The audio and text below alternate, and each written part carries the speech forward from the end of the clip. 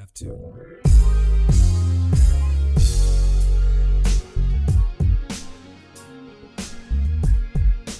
Good morning, good evening, and good afternoon, ladies and gentlemen. This is the awesome and amazing show you love listening to called The Heroes of Noise. I'm Steve. However, ladies and gentlemen, back by popular demand with Dan's wonderful WonderCon weekend, we have the incomparable Johnny Bucks. Johnny, how are you, sir? Hey, Steve. Yeah, I'm good. Hello, everyone. It's good to be back. The dude, man, we've had a lot of tweets and such about you. I mean, you're kind of like a overnight sensation on the Heroes of Noise podcast. What is going on here, man? Oh, yeah, I know. I heard something about Dan's sister. Hi, Dan's sister, if you're out there. It was so cool. Everyone made me blush. at work was like, oh my gosh, he sounds so cool. Do you know him? I was like, oh, this guy, he's the one. We found the dude. You're too kind, man. For real. How was your weekend, brother? How you doing? Yeah, it was good. It was good. Yeah, I've been out. I was out gigging last night. I've had some Big Mick C's down. But unfortunately, he's poorly. He can't join us tonight, which is a shame. But yeah, he's down this weekend. My daughter had a gymnastics competition. Oh, come on. Yeah, she's like a little tiny... adorable. Yeah, man, she's like a little tiny superhero. She's amazing. And, and with her, she's 8 years old, and she's actually asked me, she saw a trailer for Infinity War, which we might talk about later, and she said, Dad, I really want to see that. So I said, yeah, okay, cool. You're going to have to watch some other ones first. And she's like, yeah, great. So we've been doing a Marvel rewatch. We've been rewatching some of the Avengers films and stuff.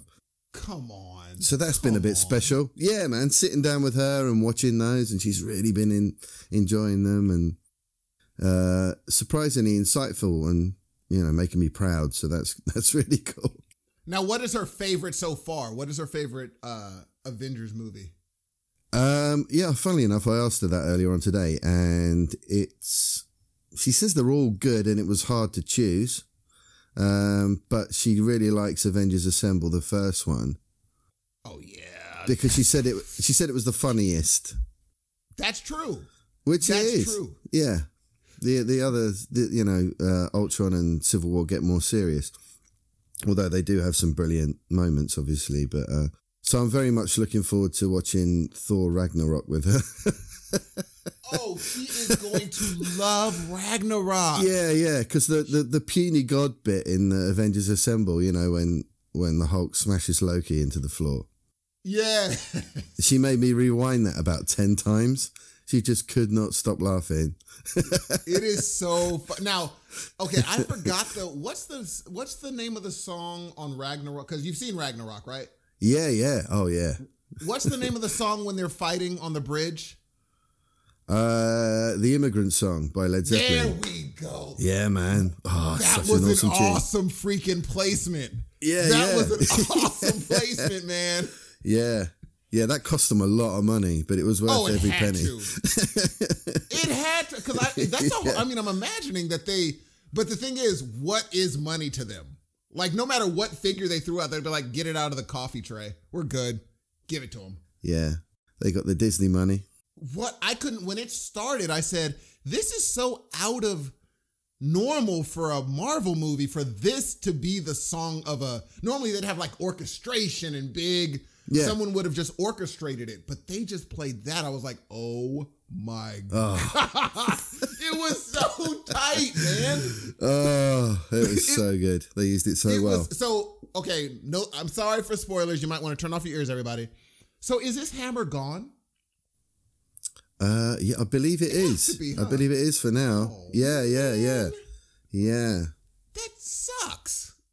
Yeah, well, I mean, it's all about Infinity War, isn't it? There's lots of speculation about what's going to happen, who's going to make it out the other side of it and stuff like that. So, yeah, I don't know, man. All right, we want to put your stake in the sand, Johnny Bucks. Who is dying in Infinity Wars. Put your stake in the sand. Right, okay. Well, I'm pretty sure we're going to see the last of Steve Rogers. Okay. I think Chris Evans has come out and said that's it. He kind of alluded to it.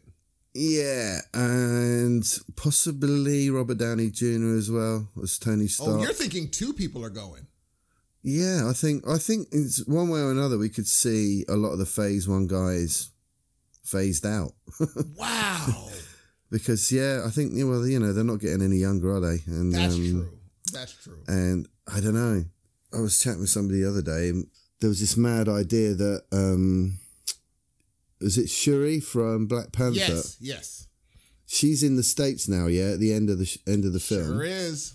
Spoilers, everybody. I mean, if you haven't seen Black Panther yet, you're one of the 3 people. Yeah. Anyway, it's not a major spoiler anyway, but she ends up in the States, right? She's not in Wakanda. Mm-hmm. So, what are the odds of her and Tony Stark having a conversation? Oh my God, that conversation. Conversation. They've got to, haven't they? They have to. They've got to try and outbrain each other, right? Oh man, that was going to be amazing. But if you know what's going on in the mainstream Marvel comics in the last couple of years with the Iron Man title, I haven't. Right? I don't even know about that. Where you've got a young black female taking on the Iron Man role. Oh, what if they do it? Yeah. What? Possibly. I don't know. It'd be pretty insane if they did. It'd be great. See, I thought maybe they were going to say, okay, look, because I thought Steve Rogers is done because of what Captain America has been, or what Chris Evans has been saying. But I thought maybe with Chris Evans gone, Bucky steps in. And with, but now that you're saying Iron Man gone, wouldn't that mean Spider-Man steps in? Like, is he the guy now? Or do you think it has to be someone technical? I think there's too much story to tell as with Peter Parker. That's true. Although they have kind of hinted at the Miles Morales thing, haven't they, with Donald Glover's character in Homecoming. They have hinted at it. That's true. That he's his uncle or whatever. And he's too new. He couldn't lead the Avenger. He is too young. No, that's something for down the line, but... Yeah, it would have to be someone... Because, I mean, if they kill Iron Man... I mean, they've hidden it well then. Because that's a big... Okay, Downey's not in for the next few years. Like, he's not signing up for the next Iron Man type thing. Yeah. I mean, that would be a shot across the bow to DC saying, we could even do this and we'll beat you still. Yeah. That's crazy. I mean, everyone was expecting Panther to be big, but it's just been crazy, massive, and it deserves to be. Oh, for sure. It's officially the biggest. Yeah, the biggest thing. And there's no touching Marvel. DC are so far behind now. It's a joke. I mean, do you think it's a shame? What could they have done though? What could DC have done to actually be on par with Marvel now? Do you think they just did some missteps, or you think they just wasted so many years doing nothing? Yeah. That what Marvel was like, we set up too much. We have too much history now. Yeah, I think it's both. I think that's the problem. They're up against both of those issues. They left it too late. And when they did move, they moved in the wrong direction. It's true. It's true. It struck me that they're a little bit, certainly to start off with, they were it came across to me like they were a little bit embarrassed about the characters that they owned. Oh, they felt they had to. Yes. I don't know if it was more on the Warner's side of things, but there was a sense that they were a little bit like, these characters could be a bit hokey. We need to do something really dramatic and serious with them, which kind of worked out during the Dark Knight movies. But it started to seem like a little bit of, certainly I think Man of Steel was where it started to go wrong, where they tried to do a Dark Knight thing with Superman, and for me, it just doesn't work with that character. And I think they've been going down the blind alley ever since. you're right about Man of Steel, because I haven't seen it, but all my friends were like, it was dark. And I said, was it? And they're like, yeah, it was really dark, and he really doesn't do really anything. Dark. Yeah, I didn't get to see it. Superman, you see, he's such a colourful character in the comic books, it's such a shame. I mean, there's this big thing, you know, DC versus Marvel, and social media's really seem to have blown that up into being a big thing, right? Whereas for me, it's, you know, I've had people say, are you DC or are you Marvel? What side are you on? It's like, I like comic books, man. I like all of it. So, you know, I like DC, I like Marvel, I like the 2000 AD stuff, the British stuff. I like all kinds of stuff. If it's a good comic book, I like it. And I want all the films to be good. It saddens me, really, that the DC stuff, for me, just isn't, it just isn't working. I want there to be amazing Batman films. I want there to be amazing Superman films. I really want there to be an amazing Green Lantern film. Oh, yes. But, you know, it's just sadly, for whatever reason, I think they're just making the wrong choices. I mean, I think it was Marvel. It was the behemoth that Marvel became that it just got worse and worse for DC. They're like, okay, let's try this. Yeah. And then Marvel beat them up. Okay, let's try this. And then Marvel destroyed them. And they're like, okay, we got to go overboard and just do a Batman versus Superman. That was the only chance they had. And it was, okay, I liked it more than most. I liked it more than most, but I think I was comparing it to what I thought it was going to be. I was like, oh, this is going to be terrible. And it wasn't. No. That's all I would say. It wasn't terrible, although some people say it was terrible. Do you think it was terrible? No, I don't. But I came to it late. Oh, okay. And I you know, and I'd heard all the, it's awful. Because Man of Steel really set me back, you know. We're not buying it anymore, huh? I was so disappointed, man. It was, that was a big day, actually, Man of Steel Day, when that came out. There was a local sci-fi convention that happens. It's just a small one down here in Kent, in England, called Sci-Fi by the Sea in a nearby town, right? Mm-hmm. And it was out in a big field behind a school. And it was there, I think that was it the first year they ran it? Or the first or second year they'd run it? And so me and Big Mick and my son, we're called the Big Brothers Club because we're all big brothers, right? Cool. So awesome. every now and then we'll have a Big Brothers Club day out. And we went to this sci-fi convention together, which was great. There's people walking around there cosplaying, and they had some, you know, people signing autographs, but it was like, you know, third stormtrooper from the left type of guys from the films. Do you know what I mean? Mm-hmm. They didn't really have any big names, but a lot of these guys that do the convention circuit, you know. Anyway, so we had this fantastic day at this convention, and then it was like, right, and we're going to cap it all off and go and see Man of Steel. So we drove to a nearby town, went to the cinema, you know. And it just totally killed the buzz that we were on. Of course. we really wanted to like it. It was like the Phantom Menace all over again. It was like, I really, really want to like it. I really want to like it. I just couldn't. I just couldn't like it. It was such a shame. I mean, I haven't seen it yet. I haven't seen it quite yet. And so should I? Yeah, you should see it. You're like, check it out. Yeah, it was just how I felt like with Batman versus Superman, because by the time I got round to seeing it, I kind of knew what I was going to see. But I felt I should still see it. I don't know. It depends how pressed for time you are in your life in general. No, I can totally see it.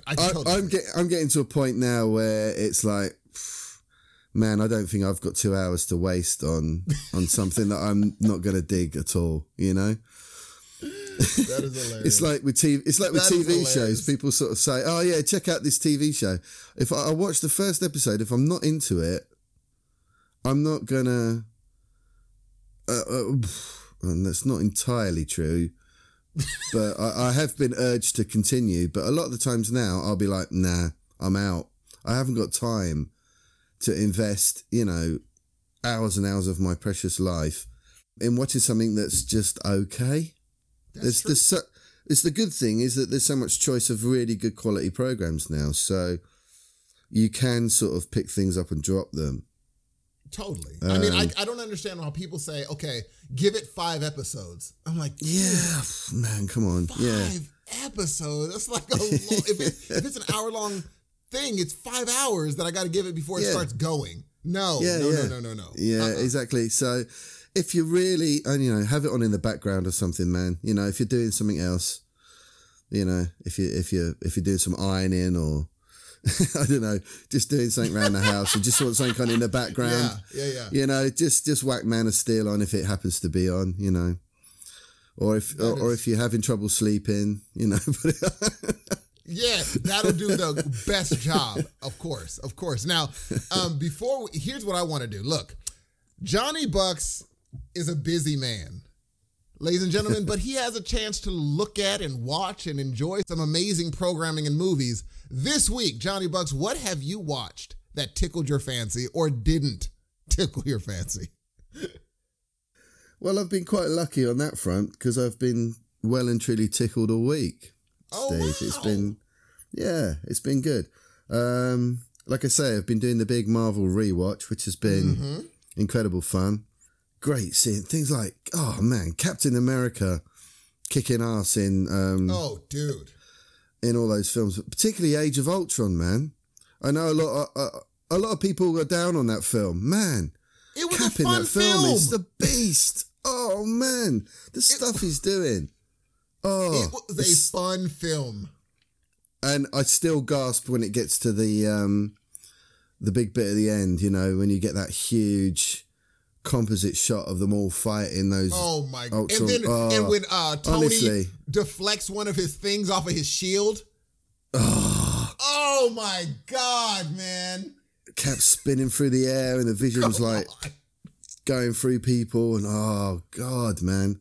That was like all my childhood dreams realised. I remember in the cinema just going, and I have done every time I watch that scene, I still gasp. It's incredible. So, that's a fun. And movie, Ant-Man, man. What a great film Ant-Man is. Oh, it's fun. It's totally so good. Fun. It's so good. It's a fully realized version of what that would be like. Yeah. I was like, oh, they fully did it. They're like, this is what would happen if this person had this power. I'm like, yeah, that would be an issue. Those problems you run into. Really? Yeah. And they got Michael Douglas? Oh. Come on. What? And the way they de-aged him as well. Oh, man. The way they de-aged Michael Douglas, that was incredible. Oh, look, that was probably the best looking I've seen. Yeah. Yeah, that's hard to do. That's very hard. Really cool. I forgot you would have to watch that, show your daughter that for the Avengers. Yeah. I forgot about that. So, yeah, she really enjoyed that one. Has she watched all the Thors yet? No, we haven't gone right back to the very beginning. And, some of them, there's some content in there that I'm still a little bit. Yes. Do you know what I mean? Because they're all like 12s. She's 8. Yes. So there's, like Spider-Man Homecoming. I was thinking, yeah, we'll watch that. I watched it again this week and thought, actually, there's a few bits in here that I'm not sure. Just a few kind of more adult references and stuff like that. Nothing major. Yeah. Where I'm thinking, yeah, I might just sort of give her the clip notes on this one, Totally. Because the funny thing is, like, when you have a child, and people without children, when you have a child, you watch a movie and you say, oh, this is fine. Then you watch it with them. Then all the things happen. Yeah. You're like, wait, I forgot about that. Oh, my God. But when you watch it the first time, you're like, this is fine for him or her. Then you watch it with them. You're like, oh, my gosh. Oh, my gosh. Exactly. I forgot about this. So it changes your whole view. But it's wonderful. It's wonderful seeing it through her eyes as well, Oh, with that sort of childlike awe at what's going on, without any kind of cynicism. So, yeah, that's been really awesome. Okay. I've also watched The Good Place. Oh, dude, what a freaking show. You seen it, yeah? Of course. Oh, what a good show that is. Oh, it's so great, isn't it? Gosh, I mean, I have to catch up because I watched season 1 and 2. Is that all there is, or is there the That's 3? all there is. Well, that's all we've got here. I think season 3's out in September or something this year. Oh, the end of season 1. That curveball, I was like, spoilers. Yeah, my. Spoiler warning. Spoiler warning. Okay, people, turn it off. If you haven't seen The Good Place, turn this off. Yeah, because it's all about the twists and turns. Oh my gosh. Yeah. And then you look back and you're like, did they plan that the whole show? Oh, totally. Because if you watched it again, it's perfect. Oh. All the reaction shots and everything suddenly take on an entirely new meaning. It's so good. How good do you have to be to write that? I mean, if you didn't like Kristen Bell before this show, it's over. You're going to love her after watching this show. Everyone's amazing in it. Everyone's so good. All of them are so good. I mean, Ted Danson, man. When what's the guy he was talking about how I forgot what realism she put in his head, like everything's not about me or something, and he just had to shrink back and lay on a dude's lap. I was like, Ted Danson is so good. Yeah, he's so great. Good. So yeah, what a show. You know, it's been a while. I mean, you know, I was obviously a big fan of Cheers back in the day, and everybody was, you know, it's just a classic.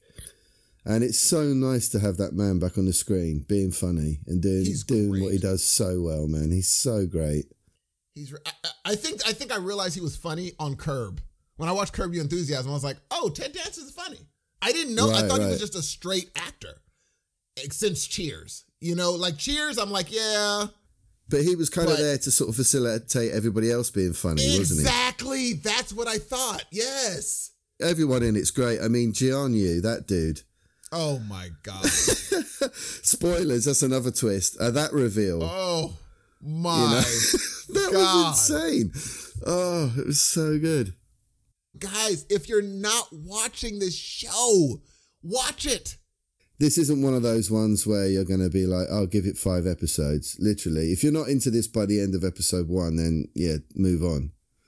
And that's what I'm saying. It's not it doesn't get, from jump, it goes. It goes. Yeah. It starts, really that's a great show. So, hey, Johnny Bucks is giving his stamp of approval on Good Place. Watch it. Yeah, man, 2 thumbs up on that one. What else I've been quite busy this week watching stuff. Ash versus Evil Dead. Oh man, I'm catching up on it. I'm at the part where I'm where he was in a junkyard and they tossed the book into the trunk thinking that they're going to toss it away forever. That's where I'm at. Yeah. Okay, yeah. Where that car attack was incredible. Incredible. I mean, oh my. I bought it. It could have been so corny. It could have been so corny. So does it continue to get to be as good as it is right now? Oh yeah, it's just fantastic stuff. Again, it's like The Good Place. It's like under half an hour per episode. So, you know, it's lean, it's straight to the point, you know, storytelling wise. There's no, I mean, that's what I like about The Good Place as well. It's so well crafted. Oh, goodness. You know, you couldn't trim any fat off of that show. And it's the same with Ash. It's just the pure hit of just completely over the top, bonkers comedy horror. Because when it's funny, it's so funny. And when it's scary, it's terrifying. Terrifying. Right? That demon dude, right? Jeez Louise. It's the first show since I was a child that's given me nightmares. It is a creepy show. I mean, when it gets scary, when people are in danger, they're in danger. It's true danger. Oh, man. Spoilers, everybody, if you haven't seen it. But I think that there's this demon that turns up in the first season. Oh, you know God. The one I mean? Yep. With the teeth? That's all like juddering and shaking? Yep. Oh, mate, that gave me bad dreams for about a week. Like that would speed up on you? I'm like, man, this is weird, man. That was the most scariest thing I've seen on TV. But the next minute, you're just laughing so hard. But that's what Dan and I were talking about. Evil Dead is legit scary. Yeah. That movie is not, it's a legitimately creepy movie. So they just brought it into a show now. What a show that is, man. Yeah, again, a brilliant cast. Bruce Campbell obviously is a god. Oh, come on. But it's a bad name. That's it. Bad name. It's if people were like Ash versus Evil Dead, I'm good. It's just a bad name. That's it. If you watch the show, it's great. I mean, it's mental. You've seen the Morgue episode, right? Which one was the Morgue episode? Oh, maybe if you're asking that question, you haven't seen it. Oh, I haven't seen it yet. That's true. I can't wait. I cannot wait because once I start going, I just go and go and go and go. Oh, it's the most disgusting thing I've ever seen on a TV show. Or even in any movie. Yeah. I cannot wait. People out there, you know what I'm talking about if you've seen it. All I have to say is the Morgue scene. But yeah, you brace yourself for that one, Steve. You're going to love it. Cannot wait. Ash versus Evil Dead. Ash versus John, Evil Dead, and myself. Season 3. 2 thumbs up. Yeah, it's great. It's great. I know that there's some talk of it not making it out of this season because it hasn't got a lot of viewers, which is a real shame. I think it's on Stars, isn't it? Ash isn't coming back? It does end up on Netflix, but yeah, I think they've got quite low. So I've heard there's quite low viewing ratings for it, and Stars this season 3, have been sort of moving it around the schedule a little bit and putting it in weird time slots and up against other TV shows. I think the premiere was up against the Oscars or the first episode of Walking Dead or something like that. It's almost like the network well, they're not doing it any favours, put it that way, from what I'm hearing. Dang it. So I think they've deliberately written the end of this season 3, the final episode, to be the final episode, if that's what it comes to. No. But I listened to an interview on the Nerdist with Bruce Campbell, and he says that if they lose the TV show, then they'll make another movie. So you're going to get more Evil Dead one way or the other. It's over. And Campbell can, since Campbell and Sam Raimi, they could get the money. They'll get the money, and they can make little go far because they do so many practical effects. They're fine. I mean, we've seen CGI in the show, but it's not a major part. No, not at all. I mean, that's what makes it so spooky. Those demon, when they put the demon mask on a woman's face that's been possessed, you're like, oh my God. Yeah. That looks scary, my Lord.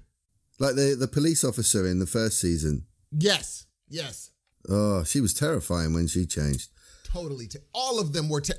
Yeah. I couldn't believe I thought she was going to last for a long time. Oh, don't want to ruin it for everybody. Watch it. Watch it, ladies and gentlemen. Yeah, people don't hang around long. They're not afraid to bump people off on that show. Nope. So, yeah, talking of, zombie dead things, Walking Dead. I'm still watching it. I know Dan bailed, didn't he, after a while? Oh, he bailed. Do you still watch it? You have to stick it out on this one. I think so. I mean, it's not... Okay, look. You could tell when Negan's not on screen, it takes a hit. When he's not on an episode, the show takes a hit. I like Negan a lot. I think Negan is incredible. But how long are they going to string us along without killing him? Do you read the comic books? I don't read the comic books. Okay, interesting. Because I do. I think it helps if you've read the books as far as your patience with the storytelling pace in the show itself goes. Okay. You see what I mean? There's probably a more succinct way to put that, but I think having read the book, even though they diverge from it quite a lot, I think having read it, certainly for me, helps me kind of with the weight, because the all-out war arc in the books went on for quite a long time, so you're kind of prepared for this taking a while in the show if you've read the books. Oh. But I think for a lot of people, that obviously the majority of people haven't. So I think to a lot of viewers, it's like, oh man, this has been going on for so long now. I'm had enough of it, you know? Yes, I read the compendium. That's it. Right, yeah. Yeah, and then it stopped there, but I never went on and kept on going. Well, Yeah. But what would you say for people who are wanting to bail on this season? What do you think, hey, stick around because it gets better, or do you think it's going to be slow for a while? It's difficult to say because, I mean, if it runs anything like the story in the comics, we are getting towards the end of it now. I wouldn't be surprised if things are looking to be tied up towards the end of this season, to be honest. Okay. I think they're going to miss a trick if they don't, to be honest. But as I say, it does diverge from the comic storylines quite a lot. So you can never be sure. Spoiler alert, everybody, but does Carl die in the comics? Not yet. Oh, really? Yep. So you were surprised? Yeah. Oh, yeah. Wow. That's interesting. Yeah. But, there's no Daryl in the comics. Oh, I did not know that. Yeah. And Daryl's a good addition. Yeah, Carol dies really early on. Okay. In the comic book. So, and there's other characters that are still around from earlier in the show. So, there are these quite significant changes. See, I remember when the guy, older dude and the black dude got beheaded outside the prison in the comic book. And I was like, whoa, that shocked me.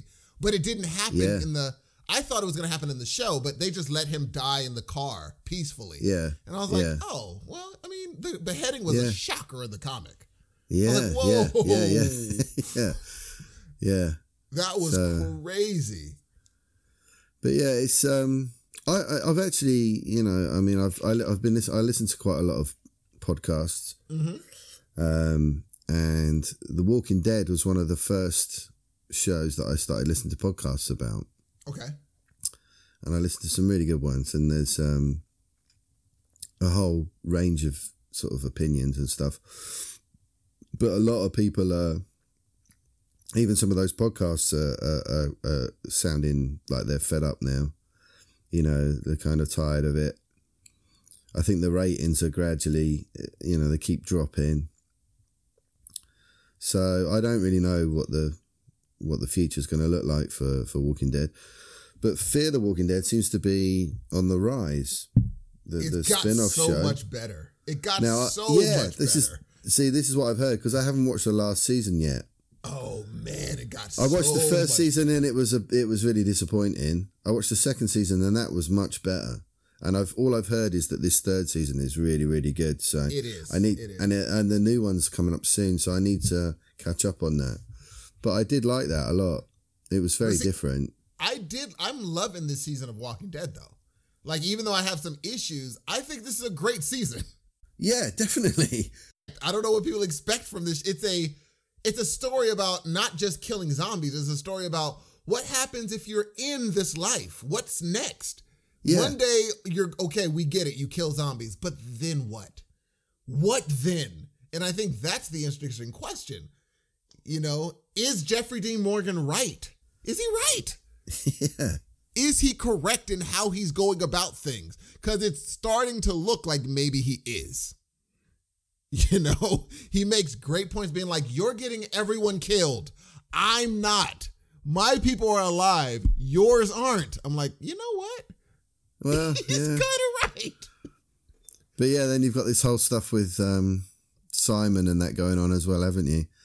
I mean, how good is Stephen Ogg in this show? Doing a great job of being a person you would despise. Oh, he's great. Oh, he has the face for it too. Yeah, he's doing a great job. And he's going to die horribly. I'm predicting it. He's going to die horribly. Yeah, they're going to make a big deal of that one. I think it's actually got better in more recent episodes than it's been for a while. Totally. I think a lot of people have bailed on it at the wrong point, possibly. But hey, you can always go back and binge these days, can't you? So it doesn't really matter so much. Yes, sir. Walking Dead, Bucks and I give it 2 thumbs up again. Yeah, I'm still there. I'm still with it.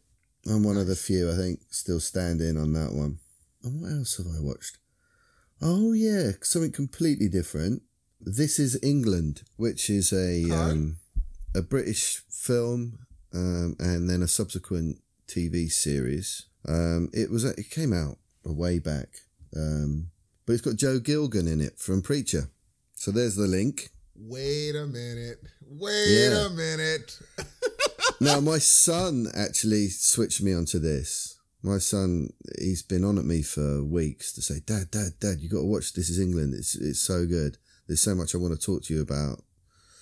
So I knew it was pretty grim, possibly. It's one of these sort of slice of life things. Okay. Looking at the lives of people growing up in fairly tough conditions in the north of England in the 1980s. And sort of gritty British drama kind of thing, you know. Which I tend to like to escape life when I'm watching TV or a movie. It's the way I've always been. It's kind of like I want to be transported somewhere else. That's why I like science fiction, and you know, because I want to go somewhere else and see something that I couldn't see walking down the street. But every now and then it's good to watch something that's a little bit more real. So you've got that contrast. So I was like, yeah, okay, let's watch it. And it had Joe Gilgun in. I was like, yeah, I want to see him in this. Oh, for sure. For sure. And yeah, it's dark. It's dark and it's hard to watch in places. It's essentially about a young boy who I think he's about 13, who lives on a tough estate in the north of England, and he ends up kind of falling in with a bunch of guys that sort of initially are out to protect him from other bullies. But then this group of guys that he starts hanging around with become co-opted by a far right guy. So like a skinhead guy, like a sort of a racist skinhead dude who they all know, and he kind of comes in and sort of takes over the group and goes on a big tirade about immigrants and this, that, and the other, and basically has got a very sort of far right stance and splits the group, who half of them follow him and the other half don't want to. And one of the members of the group is a black dude.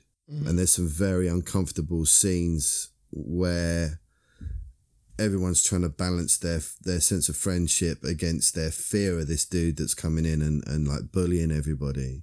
It's definitely worth a watch. It's a hard hitting film, but it's got some really funny moments in it too. A lot of them are down to Joe Gilgun being Joe Gilgun. That guy's just so awesome. Of course. Yeah, to be a monster. Of course. You know, he's kind of him in whatever he does, but I can't get enough of him. You know, he's just so funny. He actually sent me and my son on a little bit of a down a sort of Joe Gilgun YouTube rabbit hole because my son hasn't seen Preacher yet, so I was kind of like, look, you've got to. I had to show him the scene on the plane from the first episode because I said, you've got to see this, man. You've got to see this dude in action in this program. And then we ended up I found a couple of interviews with him on the red carpet when he was talking about Preacher. You've probably seen some of those interviews. Yes. And the guy's just hilarious, right? He's a natural. Oh, he's so great. And then the funniest thing was we stumbled across, it's out there on YouTube, somewhere, Joe Gilgun hit my car on his bicycle. And it's footage from some guy's dashboard camera as he's driving around town. He pulls up, after a few minutes, he pulls up at a junction. There's this bang, and you see this guy on a bicycle bump into the front of his car. And it's Joe Gilgun. It's real? Yeah, he's in like cycling gear and a cycling helmet. And he just... Gosh. He sort of like crashes into the front of the car and he's like, oh, sorry, mate. And then he disappears out of shot again. And it's just the funniest thing, man. The guy just goes on driving. Insane. It's definitely him. Oh my gosh. But That yeah, is hilarious. yeah, it is good. I'll send you the link. You put it in the show Yes, notes please or do. That is something. hilarious. So yeah, for you Preacher fans out there, yeah, it's a classic bit of Joe Gilgun. It's really good. But yeah, This Is England. The films, I think the first one's, I don't want to get this wrong now, 83? Yeah, because I'm exactly the same age as this kid in it. I said to my son, oh yeah, I was his age then. Yep. That's when you know we're aging up there, because they're like, oh, I remember that. Yeah. Yeah. And then, so that was the movie. And then the first season of the TV show is set a few years later in 86. And then there's 90, I think. So it sort of time jumps a little bit and you follow those same characters and their story through. It's a good bit of British drama. Where can we find it? The movie's on UK Netflix, so it might be on your Netflix. Okay. The TV show you can access here in the UK through All 4, which is Channel 4's website, which is a TV station here. But yeah, This Is England, definitely worth another 2 thumbs up. 2 thumbs up. This Is England, movie and show. What else you got, brother? The Detectorists. Yeah, tell me, you were saying something about this. Please explain to our listeners what that is. Okay, The Detectorists is a British comedy, half-hour episodes, as is traditional. There's 3 seasons of it on Netflix, I believe. Certainly on Netflix in the UK, and it's a wonderful British comedy. It kind of sums up. It's the quintessential British subtle comedy. Mm-hmm. It's like an ode to the English countryside as well. It's beautifully made, beautifully shot. The guy behind it and who stars in it is Mackenzie Crook, who you might know from Pirates of the Caribbean, the UK Office.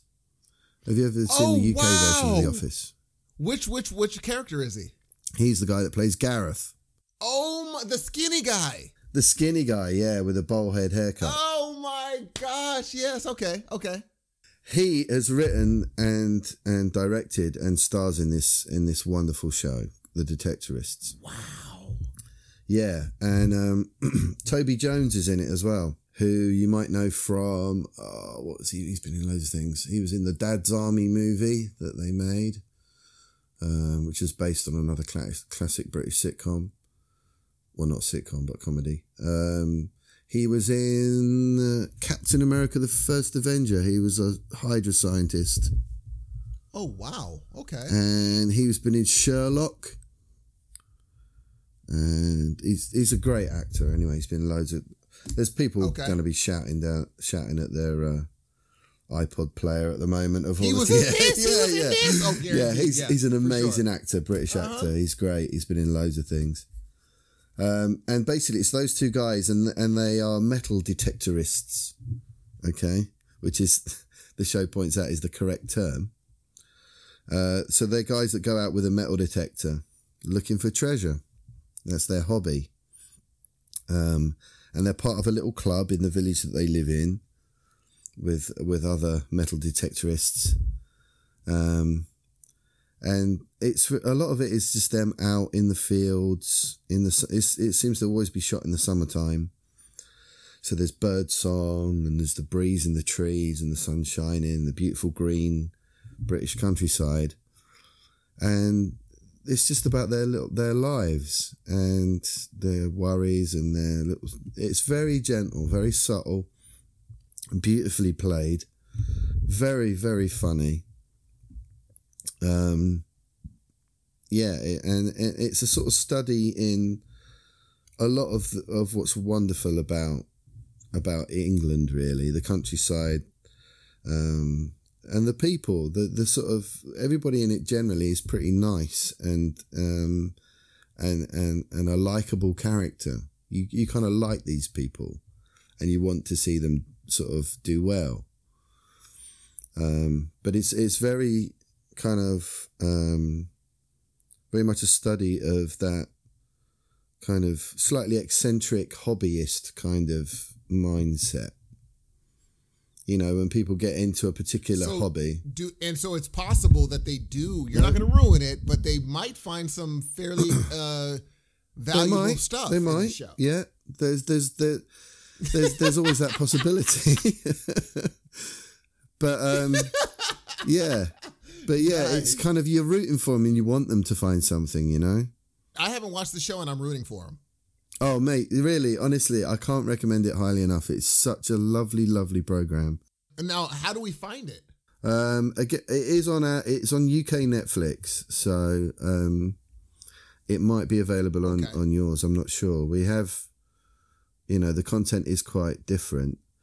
I know US Netflix is you've got a much bigger library than we have on the UK one.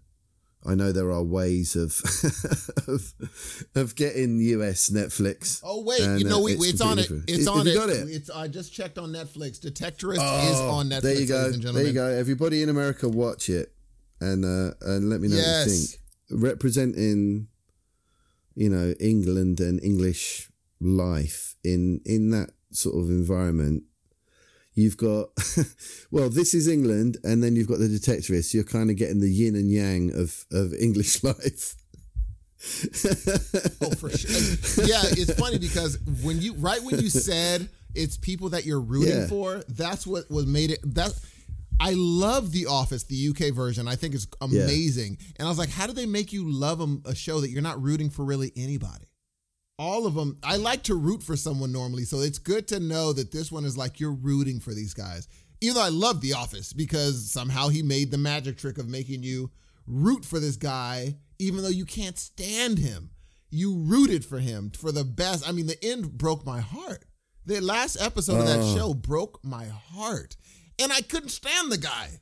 But it broke my heart. But that's the genius, I think, of the David Brent character and Ricky Gervais's portrayal of that character, is that when he just keeps talking when he should shut up, but he's got the look in his eyes of, I know, please stop me. Oh. Do you know what I mean? You can see in his eyes that he knows that he's just digging himself deeper and deeper, and he's a drowning man, and you can see it in his eyes that he knows he's an arsehole.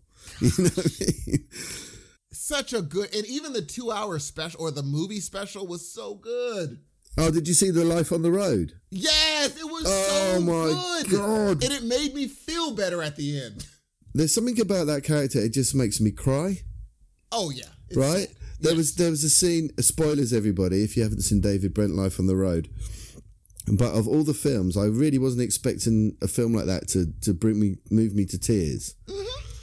But there's that one scene when he's in a bar, and it's about halfway through the film, and he's talking to their tour manager guy, and the guy turns around to me and goes, I like you. And it just broke my heart, man. Gosh.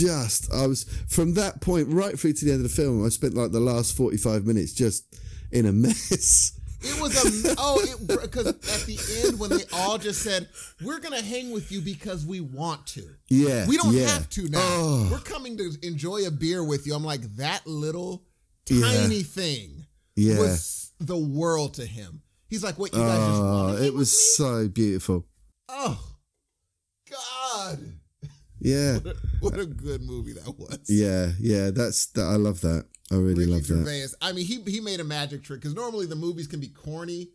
Yeah. And he did it. Yeah, it's quite difficult. A lot of British comedies struggle to translate into film. Yes.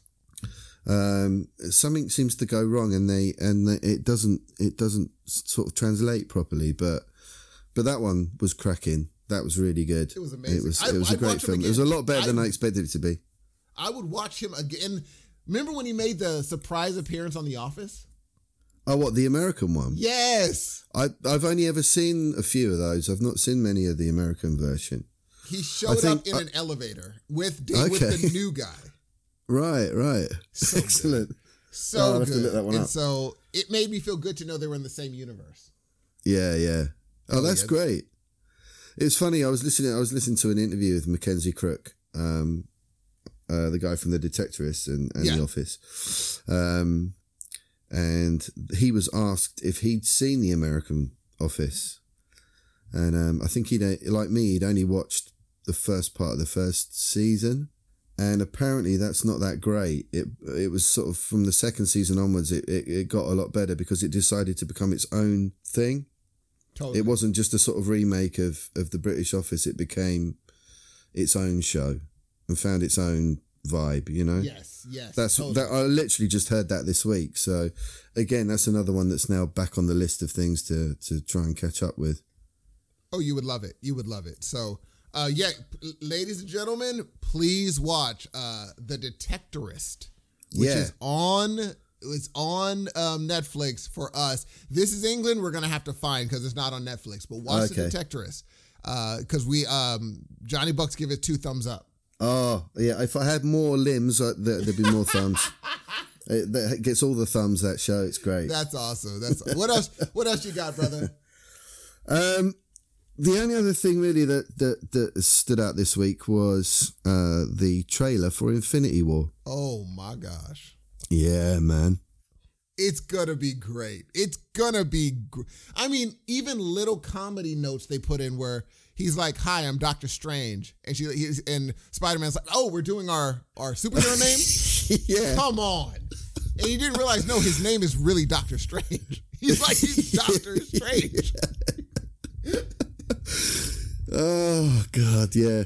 Oh, it's going to be good. But, man, that Thanos looks like he's about to put a hurting on those guys. A hurting. Oh, the bit, spoilers again, everybody. Go if you're trying to avoid the trailer, I don't blame you, man. The less you see, the better. But the bit when Steve Rogers grabs his hand, grabs the gauntlet. Gosh. Oh, man. And it doesn't look like Thanos is trying. He hasn't tried yet. He's just kind of looking at him like, oh, how cute. But he's like, oh, look at him having a go. No. With his lovely beard. It's going to be bad, man. Yeah. Oh. And you see him properly smack Iron Man at one point. I mean, smacking him to the point he goes sliding across the screen. Oh, pounds him. And the bit right at the end with Spider-Man spinning through all that that debris. Looks so awesome. Oh, God. Honestly. It looks so awesome. Now, and here's my issue. Well, not my issue, but it seemed as if when I was watching Ragnarok, it seems like we skipped a Doctor Strange movie. How did he get so good? Yeah. Because apparently he's amazing at this stuff now. I don't know if they're going to address that somehow. It would be nice to get a little bit of a mention of, what he's been up to. Yeah, because I don't want him to be like, on Infinity Wars, all of a sudden he's just unstoppable as Doctor Strange. And I'm like, wait, what happened?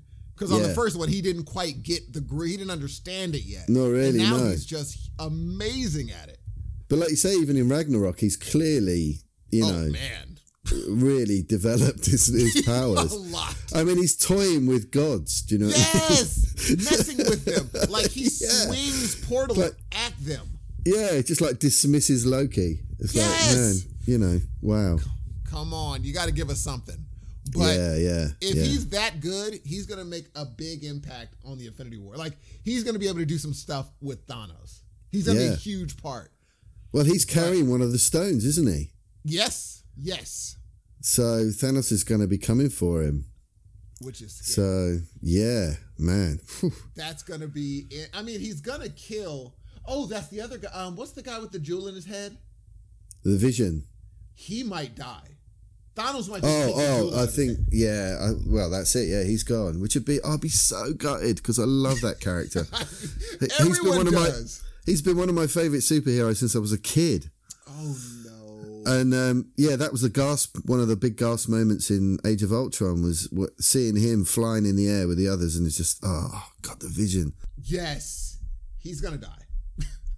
I think he will. He's got to, really. If he's going to put all the stones in the gauntlet, he's got to pluck that one out of his forehead. No, I don't think he will, though. Don't you? We're not going to see the full gauntlet. Because if he does, it's over. There's no point in having another movie. He could think people out of existence. It's over. Could that be the end of this movie, though? Oh, it could be. Because I don't know if anyone's going to actually die in this film.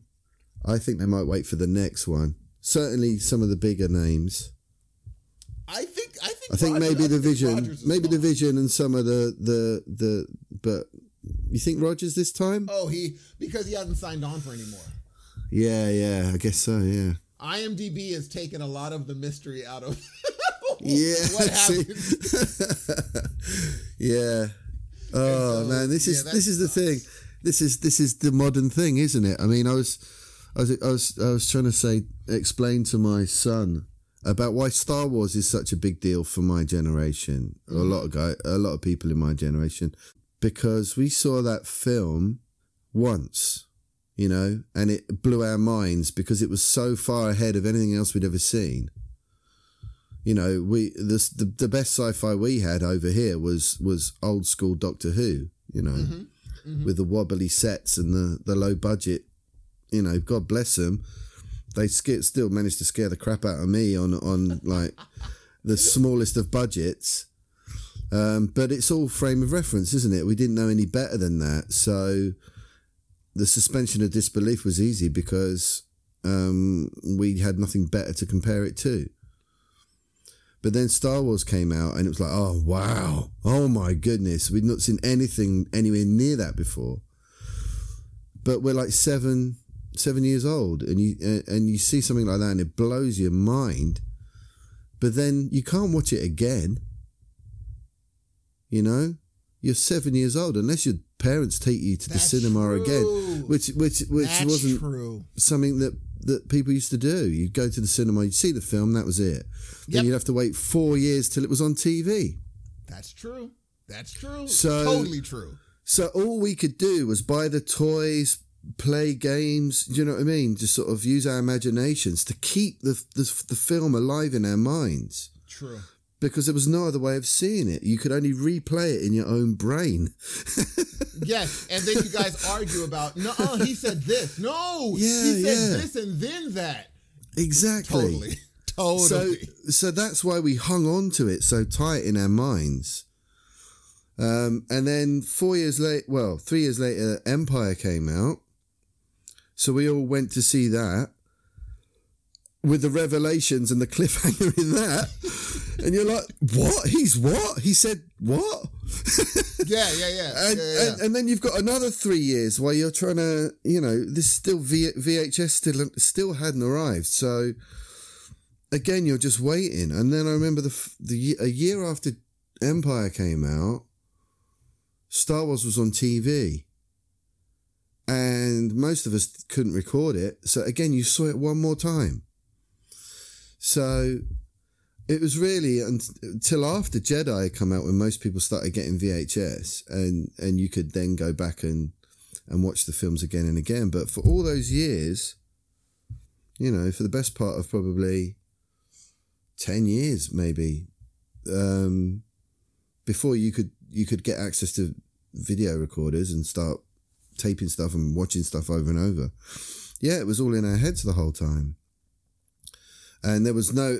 And there's no spoilers. You had no idea. Do you know what I mean? That's what was true. going to be happening. Whereas now, everything's there. And you can watch it again and again and again, you know. Totally true. I think the closest thing a generation under us had, the closest thing they had was The Matrix. That was their, oh my gosh, we didn't know that could happen. How do you do that twist around camera thing? That's the closest thing they had. And I saw minds get blown.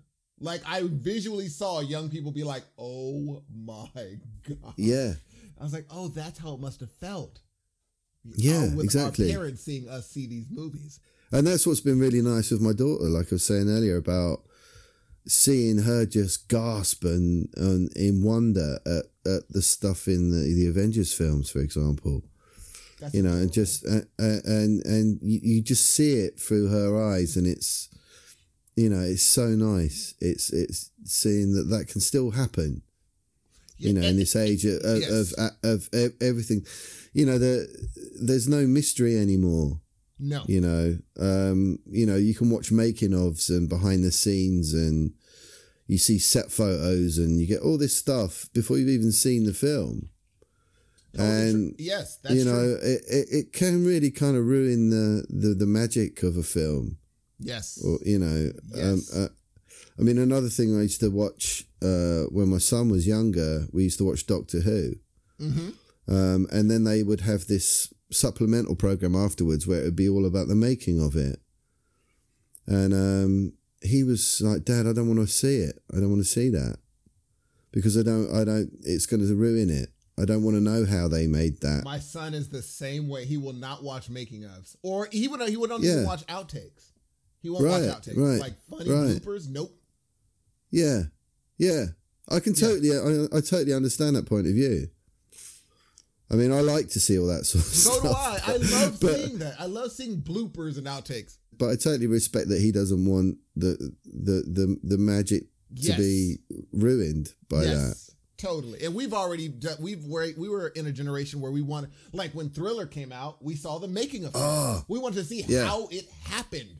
And that was the first big making of that everybody was like, oh my gosh. And then there's, that's right, there has to be rehearsals, and oh, that's right, you have to put on the makeup, and oh, that's right, you have to put on makeup for every phase of the transformation, like things like that. And so we were like, oh, well, we want to see the making of everything then. Making of American Werewolf in London. We want to see the making of. We want to see the making of. This generation, I think they're coming up. Some of them are just like, I don't want to know the magic. I don't want to see behind the curtain.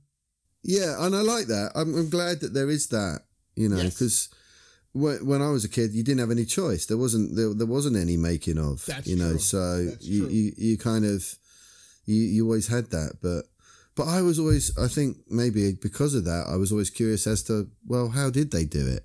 That's true. Yeah. And then when you see it, you're like, oh, but even sometimes that's magic. Some of the Star Wars behind the scenes, that's still magic. Like, how did you make it believable, though? Because I see it on the screen, and that ship does not look believable. No. You made me believe it, though. Me and the big MC, we went to the Star Wars exhibition in London. This must be 10 years ago, maybe longer, where they had all the original props and ships and everything, right? Yeah, man. We walked into the first exhibition room, and they had concept art for you know, the original sketches on the back of napkins and stuff like that in frames, right? And I was starting to get a little bit dizzy just in the first room, just looking at this concept art. And then I saw through to the next hall, and they had this big glass display table with a big glass cover over it, and I saw the Millennium Falcon was in this display cabinet, and I thought I was going to pass out. I had to walk back out of the exhibition, go outside and get some air and pull myself together. Mick will tell you. You saw the actual Millennium Falcon? It's the actual thing, yeah, and it's got a big pipe in the side of it where they used to attach it to a boom so that they could fly it about. That is crazy. It's the actual thing, man. They had the Star Destroyer, they had that, they had the X-Wings, they had everything, man. It was crazy. What really excited me was that this cabinet, I was like looking through at the Falcon and this cabinet thinking, that's it, that's the actual model. And there was a little gap between the panes of glass that made the cabinet up. Tiny. It was, you know, just a fraction of an inch wide. But there was a little gap. So I looked through the gap so that there wasn't anything between me and the Falcon. Do you know what I mean? Oh my. Just literally, I wanted to just see it without even there being a pane of glass between me and it. Do you know what I mean? So I just peered through this little crack at it, and my heart was just racing. It was insane. How crazy is, like, you were that close to the thing that changed your whole youth, your movie-going experience. Oh, yeah, everything. It changed my frame of reference to everything. It's like, how good is anything now? Like, everything was compared to that. Yeah, it gave my imagination a whole new sort of kick, you know. I was able to conceive of things that I couldn't even possibly think about. Even in my wildest imaginings, I couldn't have come up with the stuff in that film. Because I didn't have that frame of reference. I didn't have something at that level that I could then imagine from, if you see what I mean. The sort of, my sort of, what's the best way to describe it? Kind of like my default imaginative setting was way lower than it was after I saw that film. You know, it gave me a whole new frame of reference. And suddenly I could see the wobbly sets in Doctor Who that I couldn't see before. You know what I mean? I came back to everything else and was like, oh, hang on. Totally. It's like when you get an HD TV and see normal TV. You're like, oh, I can't go back to that now. Yeah. I've been exposed to something else now. So we can't go backwards. Yeah, absolutely. Yeah, totally, dude. Yeah. I mean, I couldn't imagine seeing it when I was young. I saw it when I was a little older. So I couldn't imagine being like 7 and 5 years old, seeing that and being like, oh, everything's changed. It really was, yeah. Everything's changed now. It was a quantum leap from where we were. It was a massive jump. I don't think there's been one as big since. Oh, no. I haven't seen nothing. I think the closest thing I've ever seen was Avatar. When I walked out of that movie, I said, oh, I don't think we're probably going to see anything like that again. You were in a new world. You were in a brand new world that this guy created that should have been corny. 10-foot people. Yeah, come on. Yeah. And he made you believe it. He did. It was good. Like, oh, I'm in this world. But that's an interesting thing, Avatar, because it's had no cultural impact at all. See, I think it has. Really? If I say you're going to make a whole park dedicated to this, a whole section of a popular park, right, that's a cultural impact. Okay, yeah. I think there's only a few movies that actually, what is it? Harry Potter. What has that? Harry Potter. What else has a section of a whole amusement? Jurassic Park. I mean, Avatar. Star Wars is going to have their own. Star Wars have got obviously a lot going on, yeah. But that's it. Yeah, that's a very close family. It is, but that's coming more from the corporate side of things. Sure. I mean, definitely. I'm talking about like from a fan point of view. I don't hear people talking about Avatar. I don't see people wearing Avatar T-shirts or. Oh no! It didn't have. You know. It doesn't have the same. There is no commercial for it. There's no commercialization that you could use for Avatar. You can't wear a shirt with those people on it, the purple people. There's no thing you could grasp from it. He just left you with a feeling that you had to tell someone about, which is why it made so much money. Yeah. He had to leave and say, oh my God. It was a spectacle. You know what? That's what it is. He created a spectacle, the likes of which I hadn't seen. Even Titanic, I didn't think was impressive. That, though, I was like, oh, he said, let me show you how to create a world. I mean, he did it with Abyss, too. Oh. He knows how to make you believe something. Abyss, right? That's something else. Yes. That's something else I watched in the last couple of weeks. No, I saw it back in the day, and it's one of my favorite movies. No, I'm saying, what are the chances of you rewatching it? I haven't rewatched that thing in like 15 years. Do you know why though? You can't. Why? You couldn't find it anywhere. Oh, I didn't think about right? that. You know For years and years, there's no Blu-ray of The Abyss. Oh wow! Can you believe that? That's crazy. Yeah, you can get it on DVD, but the only DVD you can get that I've been able to find is a really crappy transfer from the VHS. Ugh. Right? Such an amazing film. I've been waiting years for it to come out on Blu-ray. Apparently, James Cameron keeps putting off doing it because he's busy working on more Avatar films. Of course. But it popped up on Netflix about a month or so ago. Oh. And it's in HD. How does it look? It looks incredible, man. Really? Oh, I was so delighted. they've clearly put some work into restoring it and getting it up to an HD standard. It looks so good. Really? Yeah. I did not expect that. And it suddenly just popped up out of nowhere on Netflix. I was like, The Abyss! Oh my God! At last! Sat my boy down and said, you've got to watch this film. You've got to watch it. Oh, how did he like He it? loved it. I mean, how could you not, right? Cool. That is so cool. Again, I'm painting a picture that I'm cry a lot. I do, really. That's okay. It's We're fine. grown men. That's fine. Yeah, exactly. And the older I get, the more I'm crying. But likewise. But yeah, the older I get, I cry for it. Like, you give me a good video on Facebook about someone succeeding at something they tried hard at. Oh, yeah. I saw a thing earlier on about some guy that had rescued loads of kids from the concentration camps in the war. Oh yeah, and they put him on a TV show, and then they said, "Is anybody here whose life was saved by this guy? Stand up!" And like the whole audience stood up. Do not say the whole crowd. Oh. No, do not say the whole crowd. Yeah, so this little old guy that, it was beautiful.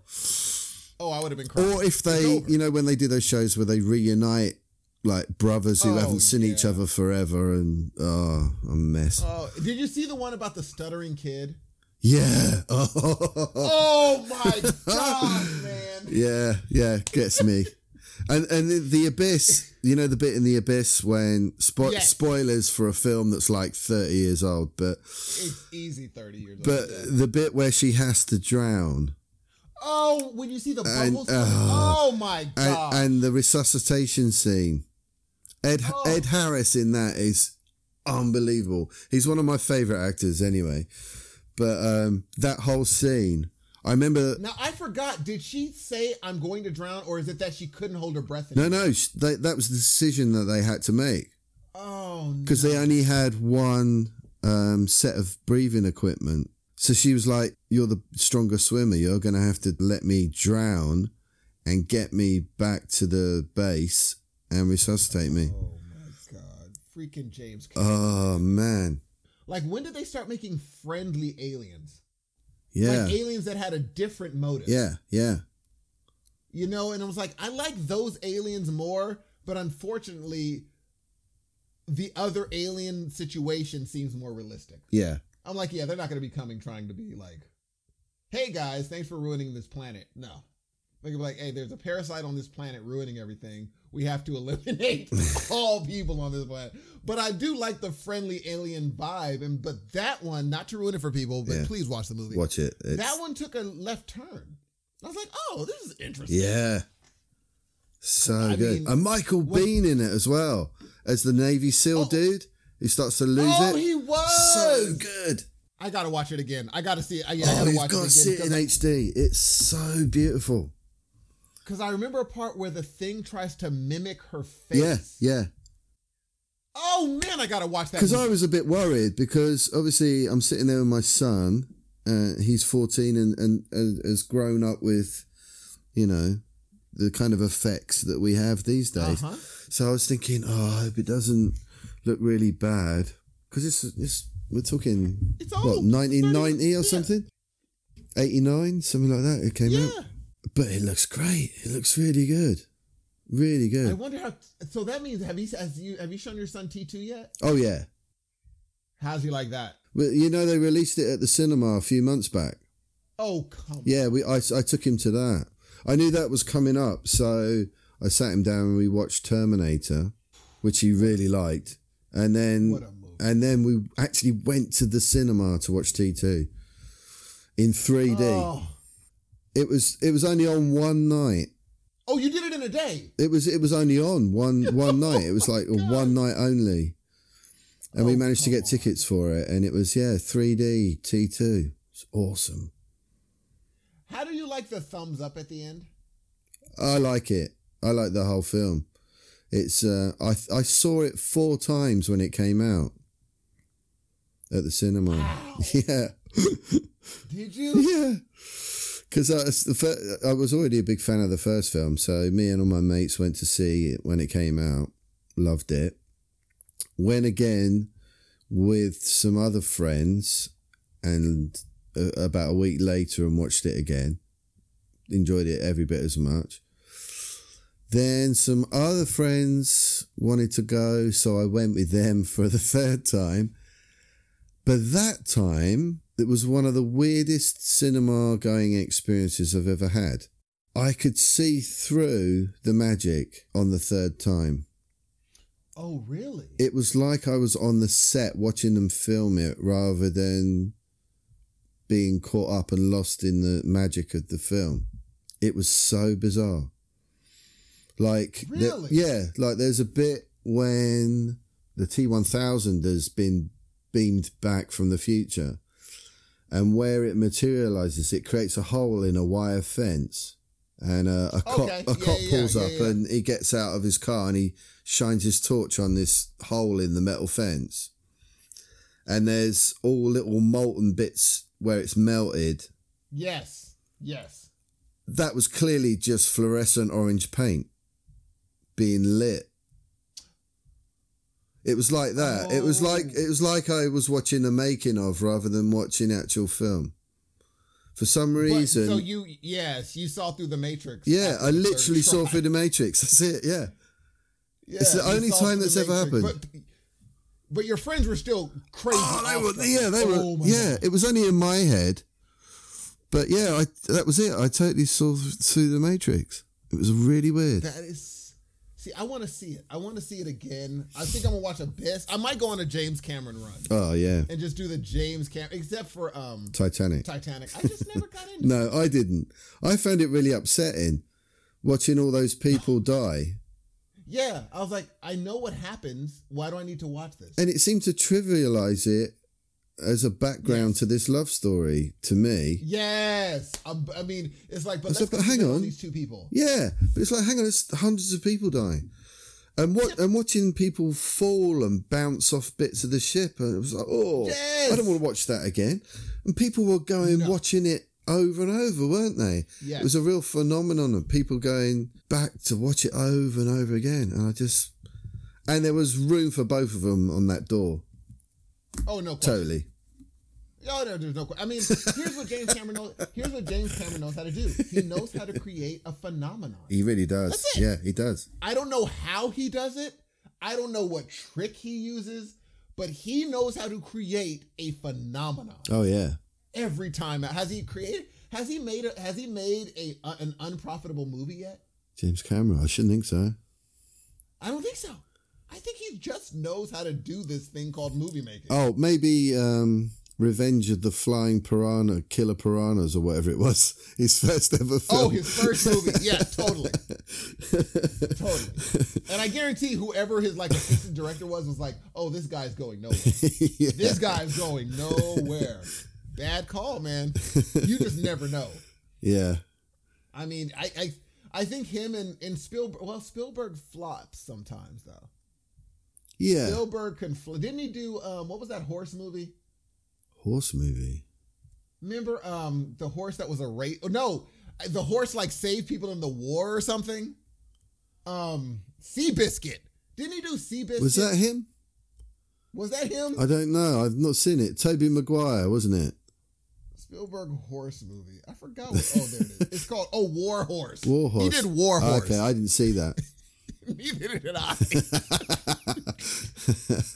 I was like, man, I love Spielberg. Yeah. But you ain't going to get me to see no War Horse, though, dude. Come on, man. Well, what about... Come on. What about Ready Player One? You up for that? I'm totally going to see it. Yeah. I'm going to see it because I haven't read the book, and I think people who read the book are going to be disappointed. Because you're never going to get the book. Well, I've read the book. Uh-oh. But I've never had a problem with the whole book versus the movie version thing, because it's going to be different. It's always going to be different. You can't, in a book, you can talk about what people are thinking, and you can't do that in a film. That's true. You can't get inside someone's head. Yeah, exactly. Yeah, and you don't want that to a film. Going back to Star Wars, I read the novelization of Star Wars And I'm never quite sure whether I read it before I saw the film or not. But it was different. It was very different. But I think maybe the whole comic book things helped me with that as well. Because a comic book's a bit like a movie storyboard. You know what I mean? Well, I think, yes, that's exactly what it is. You're right. You've kind of got a book and a visual thing at the same time. I think Ernest Cline's written the screenplay for the movie. I think that's quite good when, well, it can go both ways. I mean, 50 Shades of Grey, for example. Not that I've read the book or seen the film, but I've heard that the author wrote the screenplay and it was just appalling. But yeah, I know Ernest Cline's done the screenplay, so I don't know. There was a film came out a couple of years ago, I don't know if you saw it, called The Girl with All the Gifts. I loved that freaking movie. There you go. Now, I loved that movie. Yeah, and I've read the book as well. Now, was the book better than the movie? Different. But same ending? But they're both equally good. Yeah, okay. Pretty much the same ending. I loved the ending. Yeah. I loved it. It totally went under the radar, that film. Go out and I don't know. Go out and watch it, everyone. I don't know. That film's so good. The book's great too. It's so good. But the guy Mike Carey, who wrote the book, was writing the screenplay at the same time he was writing the book. Oh, really? Yeah.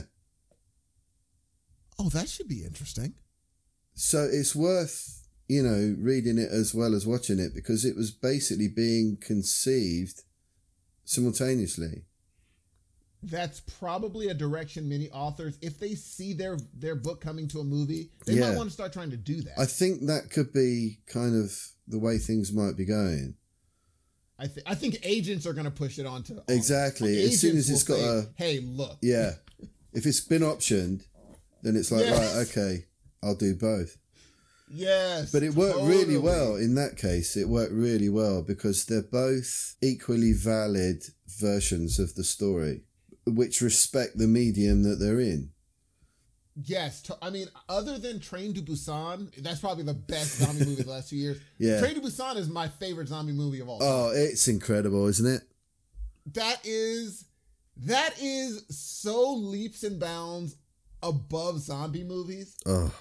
That, I mean, how many make you tear up? How many zombie movies can make you tear up? Well, because it's dealing with parenting, isn't it? Maybe that's what it is. We're dads. And maybe we're like, I would do what he's doing right now. Yeah. I would do it in a second. And then he's thinking about all the memories he's had. Oh, it broke my heart. I couldn't deal with it. Me too. Couldn't do it. Could not do it. Yeah, it's so good. Not to ruin it for people, but there's a scene where someone is singing toward the end of the film, and my heart was breaking. Oh, yeah. Oh, yeah. Oh, it's such a good film. Movie. What a movie that was. Yeah. Brilliant film. Oh, but I wanted, since you're a zombie person like myself, do you think they could make another 28 or 28 Days Later? The concept of the infected in the 28 Days films is such a, it's good because they're fast, That's the scary part. They're That's proper what come freaked at you. me out. I was like, oh my God, they could run at you. Yeah. And there's that ferocity, which is, which they brought to the zombie thing, which I thought was great. I think they should have kept it in the UK. They should have kept it in the UK. Yeah. Yeah. That was I don't know how. Okay. Speaking of behind the scenes, how did they clear that whole street for that scene? Oh, what you mean like Westminster Bridge? Yes. How do you do that? They got up really early. Gosh, man, that's crazy. Yeah, apparently that's what they did. I think I remember hearing about that they just got up super early. That is crazy. And now, how busy is that bridge normally? Well, yeah, during the day it's pretty busy, but I think they might have managed to get it closed for a little while. But I know it was probably filmed in the summer, at dawn. Gosh. on probably a Sunday. The thing is I loved about that movie is they had actors. When that crow dripped the blood in his eyes and he started turning, that's acting. Yeah. That's not just a zombie film. That is acting what he did. Yeah, yeah. He was telling his daughter to get away from him. Oh, yeah. I was like, oh, no. Oh, no. Yeah. Brendan Gleeson, right? Yes. Yeah, he's a beast of an actor. Have you seen In Bruges? I loved In Bruges with Colin Farrell, right? Yeah. That was And him. movie. Yeah. I loved In Bruges. That went under the radar too. Yeah. Another great film. Great film. I don't know what happened to Colin Farrell, man. He was the guy. He did that weird film a couple of years ago, Lobster. How I wanted to see that because people keep on saying I do too. We'll have to put that on the list, man. Yeah, for sure, man. You gotta come back on and review it because I think that's a crazy, silly movie. Yeah. That is very in a box where if you're either gonna love it or you're going to hate it because I haven't heard in between. Yeah, totally. That's what I've heard. I think someone on Slash Film Cast was talking about it. Right. And I was like, there was no in between. Yeah. I was like, oh, these people don't like it or they do like it. It's not no. We'll have to check it out. Because Colin Farrell was the guy. Because he went from what was it, Tigerland? Oh, yeah. And Phone Booth. Tigerland. Phone Booth. And he did that. That's quite a good film. SWAT. Yeah. And he was Bullseye in the terrible Daredevil film.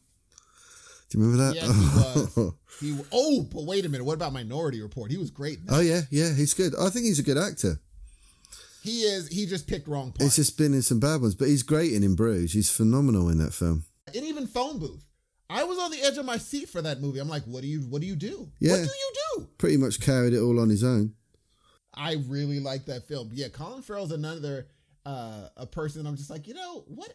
He should have been huge. Yeah. He was the Tom Cruise after Tom Cruise. I think he had some personal issues, didn't he, for a little while there in the 90s. That might have been it. I didn't know that. That might have been it. Yeah, I think he. He went a little bit off the rails. Because I'm gonna let you go, but I really wanted to talk about what you thought about Annihilation because we both watched that. What did you think, dude? Okay.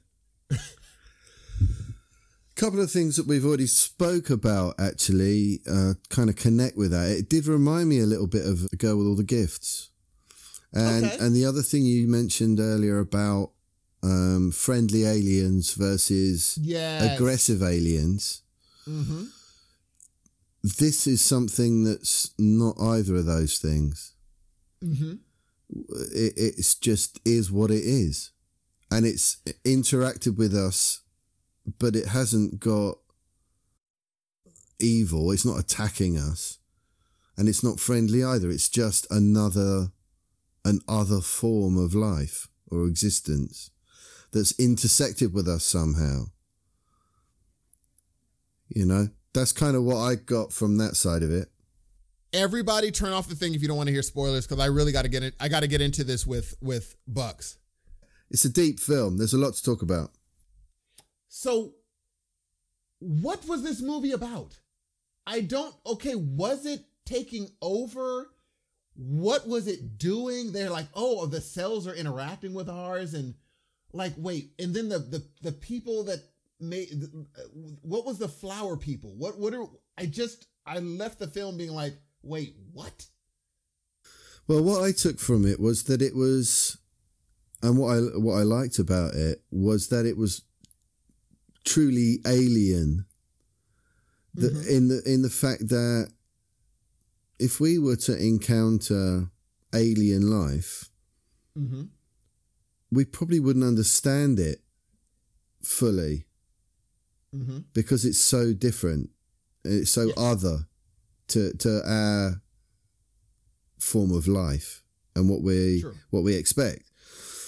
And to me, it felt like we'd intersected with this other kind of this alien life form or environment that was sort of gradually transforming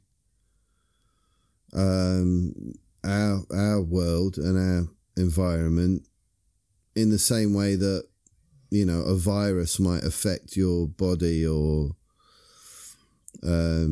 you know, or mold might appear on a loaf of bread and gradually turn it into something else. A bit like, you know, with the girl with all the gifts, there was no evil intent or agenda there. It was just a different form of life. It struck me as being more kind of environmental and biological and natural in that sense, if you know what I mean, rather than it being an intelligence with a purpose. It's just that we've happened to interact with something that's alien to us, and it's having an effect. Okay, so you're saying that the bear, it was still a bear, but it was a new form of a bear. Yeah. Because that part I was really intrigued by. I'm like, okay, it's changing, because the alligator wasn't that different. No. It had little changes. Yeah. But it wasn't massively different. Yeah. Except the size and the little changes. Yeah. But the bear was totally a different thing. Yeah. And I thought that was interesting, where it figured out, I could, and it said, remember when she said, I think when it attacked a human, it took on human traits. Yeah. I said, wow. It was terrifying. That is terrifying. That was such a scary monster. I did not like that scene at all. It was horrible. When he was opening his mouth, and I was like, oh my God. Yeah.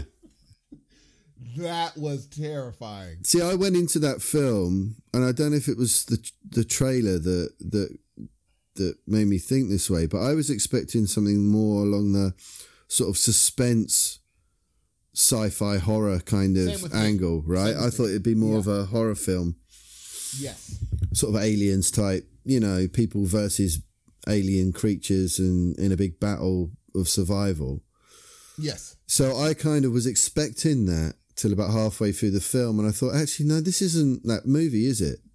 This is more of an existential sci-fi kind thriller of thing. Yeah, or not even so much even that. It was more along the lines of a sort of 2001 type contemplation about our notions of reality and what's alien and what alien could be.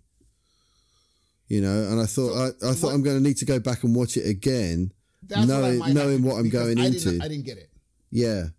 I think like the flower, because she turned in, Tessa Thompson turned into a flower thing. Yeah. We're to assume that. Yeah. And so she took it upon herself to say, I don't want to do either of those things. And she initiated her transformation. And I said, well, that's different. Yeah. I was like, well, I wonder what. And the end, I mean, it's just, I think I have to watch it again to figure out, okay, what just happened? Now, mind you, that bear eating the bottom of that girl's jaw, I did not expect. Yeah. I was like, that was gruesome. That was really horrible. Oddly gruesome. Yeah. And I think, I have to watch it again because I was really paying attention, but I think my brain was in the mode for a different movie. Yeah, exactly. Yeah, me too. I wasn't in science. I wasn't in scientific mindset. Yeah. I was in, this might be like an interesting mystery of where these people went. We got to bring them back. And then it turned into something else. Absolutely, yeah. I got to watch with my scientific brain on. Exactly, and look at what's happening. Yeah, I mean, all the thoughts that I've had, you know, that I've been talking about have come after seeing the film. Yes. I've been thinking about it a lot since I watched it, because my initial takeaway was like, what was, Yes, exactly. So it's like Chidi in The Good Place. He does the very best, wait, what? Thing in the world, doesn't he? That's what I did. I kind of felt like that. It was like, But what did I just watch? But I've been thinking about it a lot, and I'm definitely going to watch it again. And I've read articles about it and sort of different reviews of it, and people talking about it on podcasts and whatnot. And the more I thought about it and the more I read, I kind of thought, yeah, I can kind of.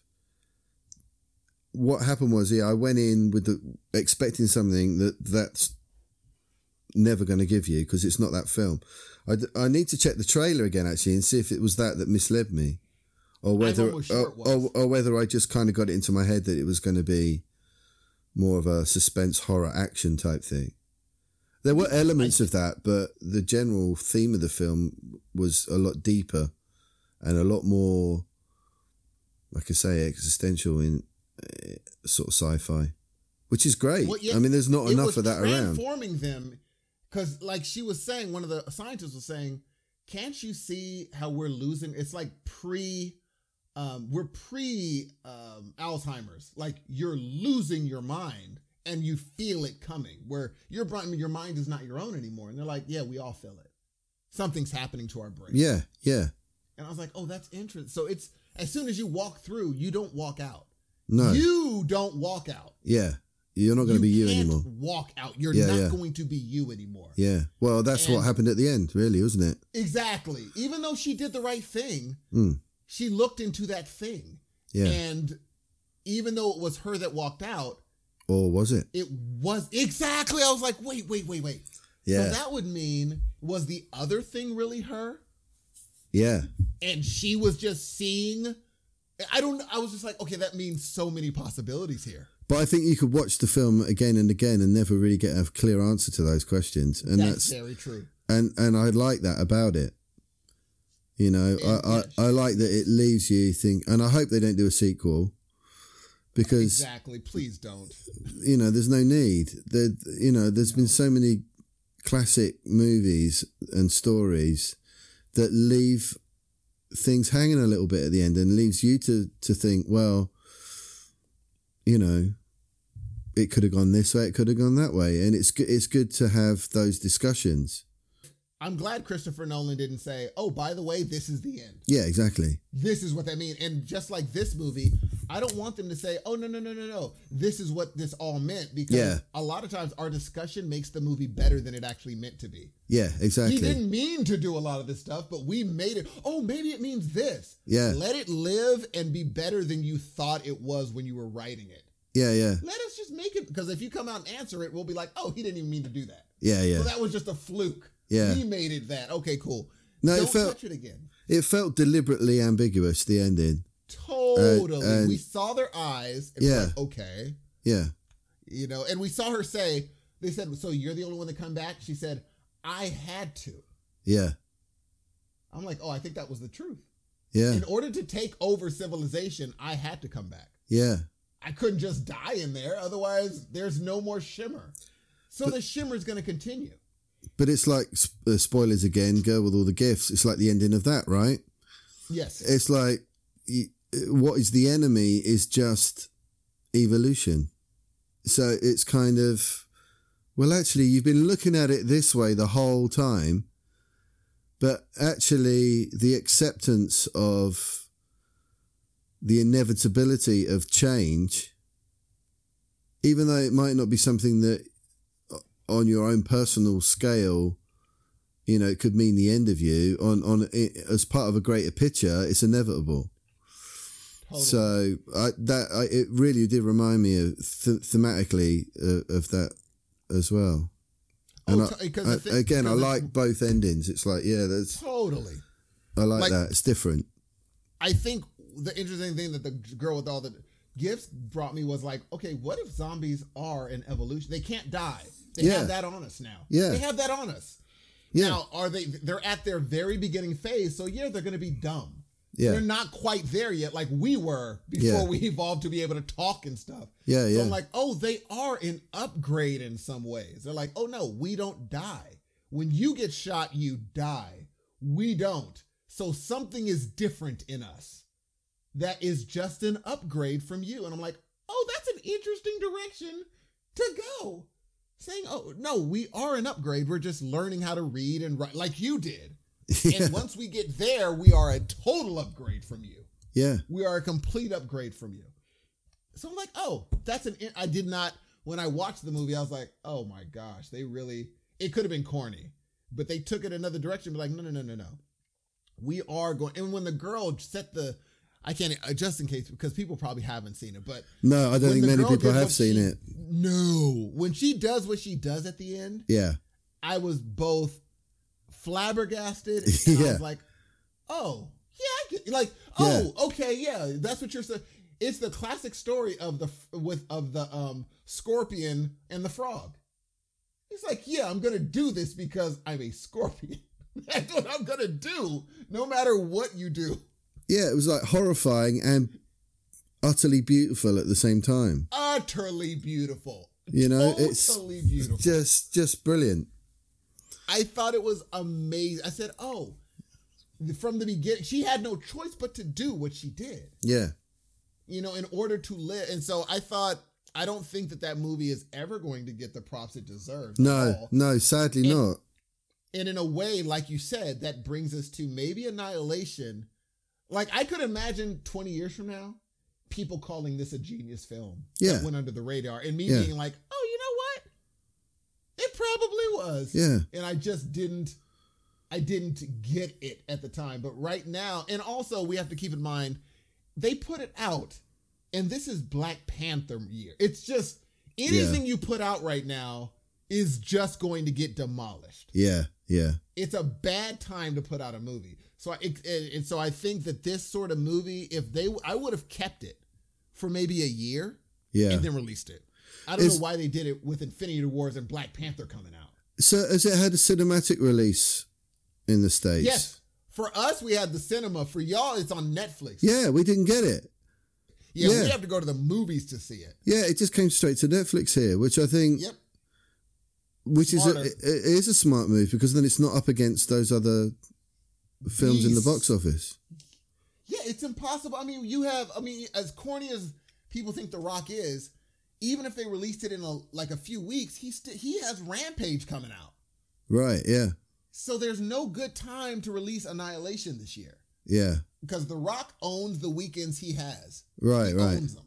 Yeah, and so I don't know why they did that. They should have just done the Netflix thing. And Cloverfield was so garbage to me that this would have been a refreshing thing for me. Yeah. If I would have watched it, I'd be like, oh, this was not bad at all. Yeah. It wasn't bad at all. So, Are you giving Annihilation your thumbs up? On reflection, yeah, I am. But I do need to watch it again. I do need to go back and watch it knowing what to expect so that I can really, suck the juice out of that particular orange, if you know what I mean. Oh, totally. That's totally. So, and reflection on me, I'm doing the same thing. I was thumbs down going in, but the more that I talk to Johnny Bucks, I think it's a movie that I just wasn't prepared for. I would recommend everyone watch it blank-minded. Do not go into it. Yeah, don't expect it to be anything. Yeah. No, and just open your mind to everything they're saying in the beginning. Pay attention to every single thing they say, and then go into this movie. And then send us emails either to Johnny Bucks or Heroes of Noise. Tweet us. Let us know what you thought. And speaking of which, if you do want to get in touch with us, you can hit us up at heroesofnoise@gmail.com, at Heroes of Noise, at DanQPublic on Twitter, at SC Hudson Music. Instagram is Heroes of Noise. Facebook is Heroes of Noise. We have a new Vero account, Heroes of Noise Podcast, www.heroesofnoise.com. Do the PayPal thing. Ladies and gentlemen, you know where to find us. Leave a 5-star review because Johnny Bucks has been killing it. And so if you want to hear him again, you got to give us a 5-star review. But before we leave, how do the people get in touch with you, Johnny? But how do they get in touch with you on Facebook or Twitter and all that stuff? Twitter, you can get me at Johnny, which is JOHN, then 3 I's and 3 E's. So that's JOHNIIIEEE. I got on early, but I've not really been on Twitter, so I've sort of just recently reactivated my account. So I've got no followers. So, well, apart from you guys. So follow away, ladies and gentlemen. Hit me up there. And I'm on Facebook at John Bucket. That's Bucket with 2 T's. And your music group? And we've got Majestic 12 Band. That's Majestic 1-2 Band. on Facebook. And my other band is www.groovzooband.com. Hit him up, ladies and gentlemen. It has been a pleasure once again. And until the next time we talk to you, I'm Steve. And I'm Johnny Bucks. Cheers, guys. Peace.